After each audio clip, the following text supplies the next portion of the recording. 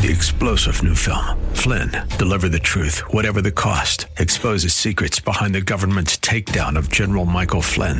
Flynn knew what the intel world had been up to. He ordered the first audit of the use of contractors. This set off alarm bells. He told the truth. He was the most dangerous person for Donald Trump to hire. They had to get rid of Flynn. Flynn, deliver the truth, whatever the cost. Available now. Watch it today. Go to salemnow.com. salemnow.com.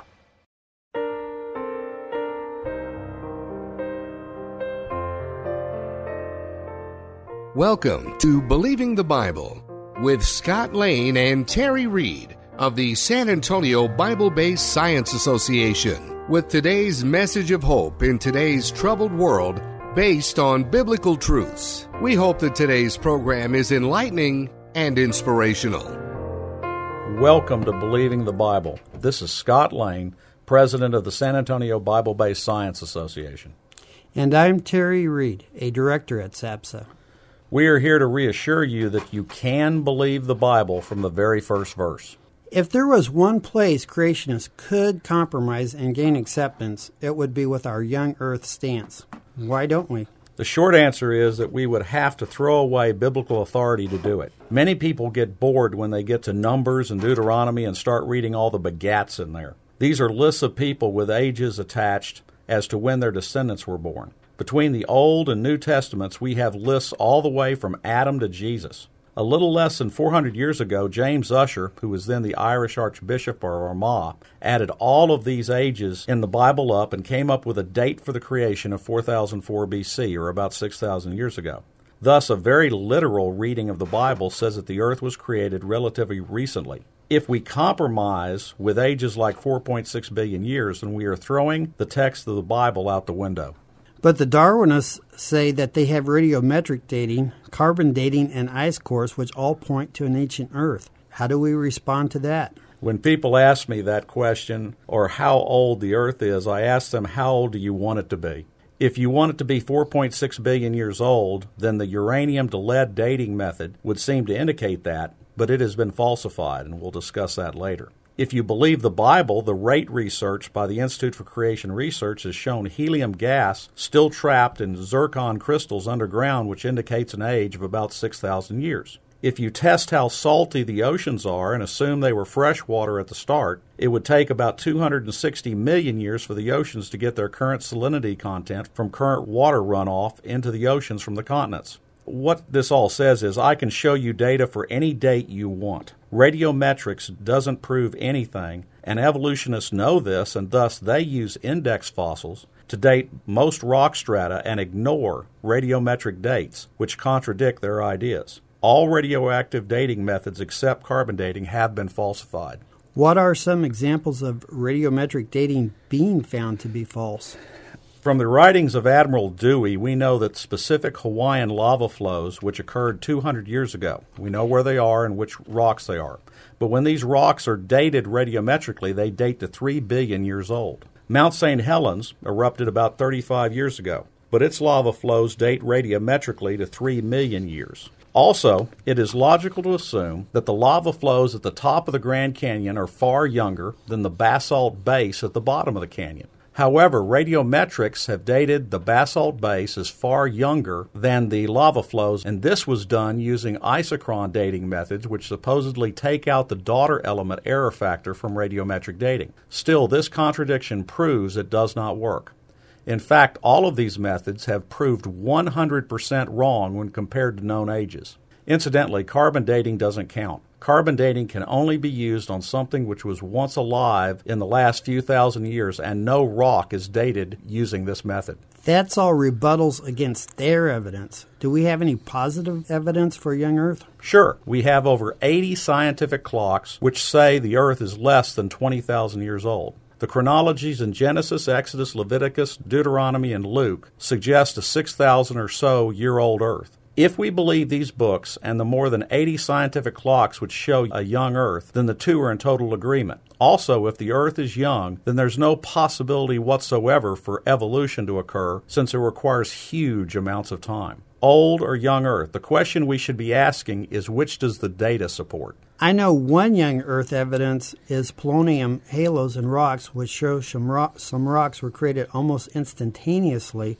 specifically as the Bible says they were. Another are zircons, which are crystals found in the earth which can change color when interacting with temperature or water. Several ancient zircons show early interaction with water, suggesting the early earth was not magma for 500 million years, as evolutionists theorize, but formed cool out of water as the Bible says it did.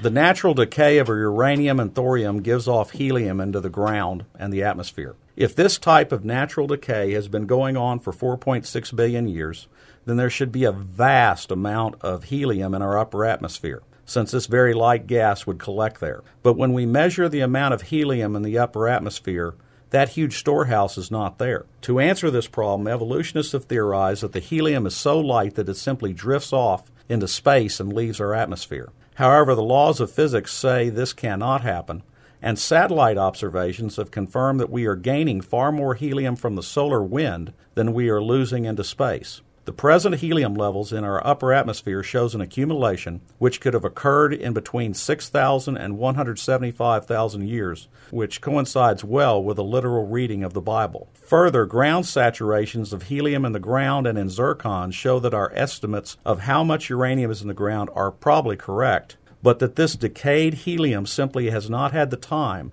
to make its way out of the ground, since the Earth simply is not that old. Another young Earth clock is the depletion of the Earth's magnetic field. If we use the current rate at which our Earth's magnetic field is decreasing in intensity and extrapolate that back into history, in just 10,000 years, the Earth's magnetic field would have been as strong as that of our Sun. Of course, that could never be true. Evolutionists answered this problem by theorizing that the Earth's magnetic field constantly goes through cycles of strengthening and then weakening, at which time it reverses polarity. This has never been observed, however. All of the data we have over the past 400 years shows that the Earth's magnetic field has only been weakening. And if this is true, then it puts a hard limit on how old the Earth can be at 10,000 years. You are listening to Believing the Bible with Scott Lane and Terry Reed. For more information, go to sabsa.org. Right now, we're talking about the very controversial topic of a young Earth. Another evidence is short-period comets. Comets are frequently observed in our skies. They have definite orbits and appear at regular intervals. For example, Halley's Comet appears every 76 years. Each time these dirty balls of ice come near to the sun, they boil off a lot of water, dust, and gas, leaving the spectacular tail we see in the sky. Because of this, any comet of normal size will not last more than 10,000 years before it has boiled off all of its mass as it comes near to the sun. Since it is thought that these comets were created along with the rest of the solar system, and comets are still around, that puts a hard cap on the age of the solar system and thereby the Earth at 10,000 years. For comets to still be around after 5 billion years of time from the supposed creation of our solar system would require that those comets be twice the size of Jupiter at the start, and we know that could not be so. To answer this problem, evolutionists have theorized what they call an Oort cloud outside and surrounding our solar system, which is composed of comets and other icy debris, and which accidentally bumps a new comet into our solar system every so often. The two problems with this theory is that it is mathematically infeasible for it to be created out of the formation of this early solar system, and it has never been observed. So this is not a scientific answer, but a happy fairy tale by the evolutionists who want to believe the Earth and the solar system are very old.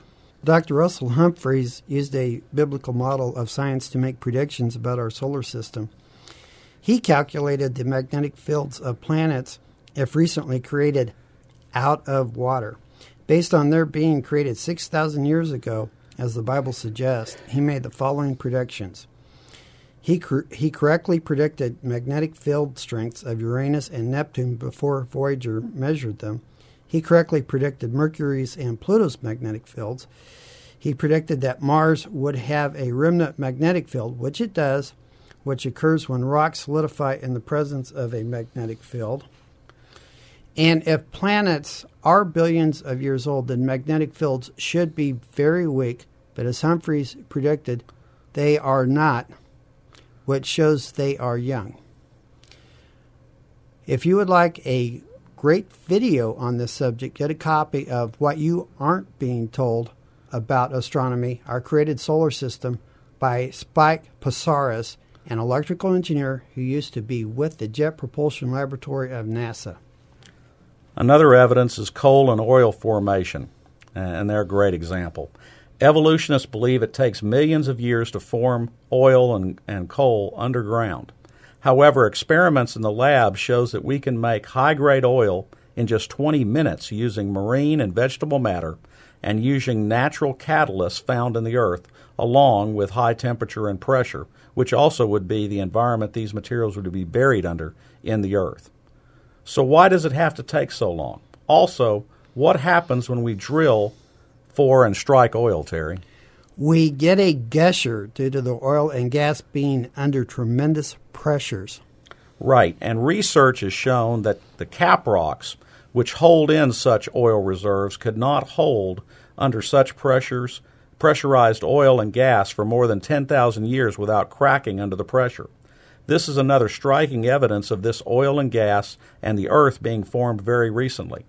Another startling point is what we have found in coal and oil beds. In coal deposits, we have found gold chains and a metal bell buried in the midst of a coal seam. Now, what disco dino wore that gold chain, you know? Of course, this shows this coal was formed recently while man was around. All this should give us a new conclusion of coal and oil, that it was mostly formed during the deluge of the worldwide flood when dinosaurs, man, vegetation, and animal beds were catastrophically buried, as described in the Bible. Mineral deposits in the oceans all show they were formed in much less than the 3.5 billion years evolutionists would say that the oceans have been around. We stated earlier that the current salinity level of the oceans could be reached at a current runoff rates in 260 million years. But if you figure in a worldwide flood, that number goes down to 10,000. Unfortunately, we don't have the time to go into much more. We haven't the time to go into more than 80 more young Earth evidences which coincide with a literal reading of the Bible. For more information on this and any other creation topic or to schedule a presentation, go to sabsa.org, that is sabbsa.org, or call 210-599-7240. When you go to our website, you can click on the link to our newsletters, which goes back several years.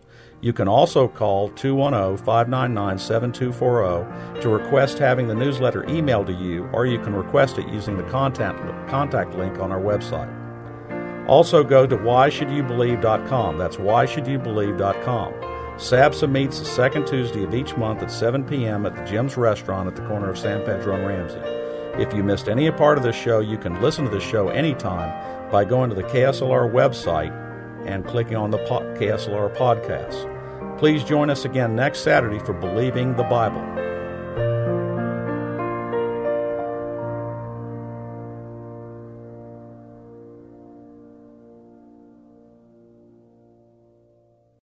Three-star General Michael J. Flynn, head of the Pentagon Intelligence Agency, knew all the government's dirty secrets. He was one of the most respected generals in the military. Flynn knew what the intel world had been up to. He understood its funding. He ordered the first audit of the use of contractors. This set off alarm bells.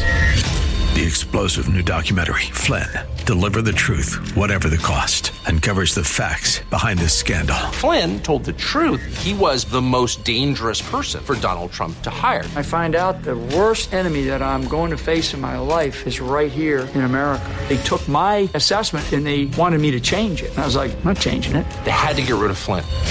With in-depth interviews, archival footage, and never-before-seen personal records of the man behind the headlines. I just felt like I was drowning. Flynn, Deliver the Truth, Whatever the Cost. Available now. Watch it today. Go to salemnow.com. salemnow.com.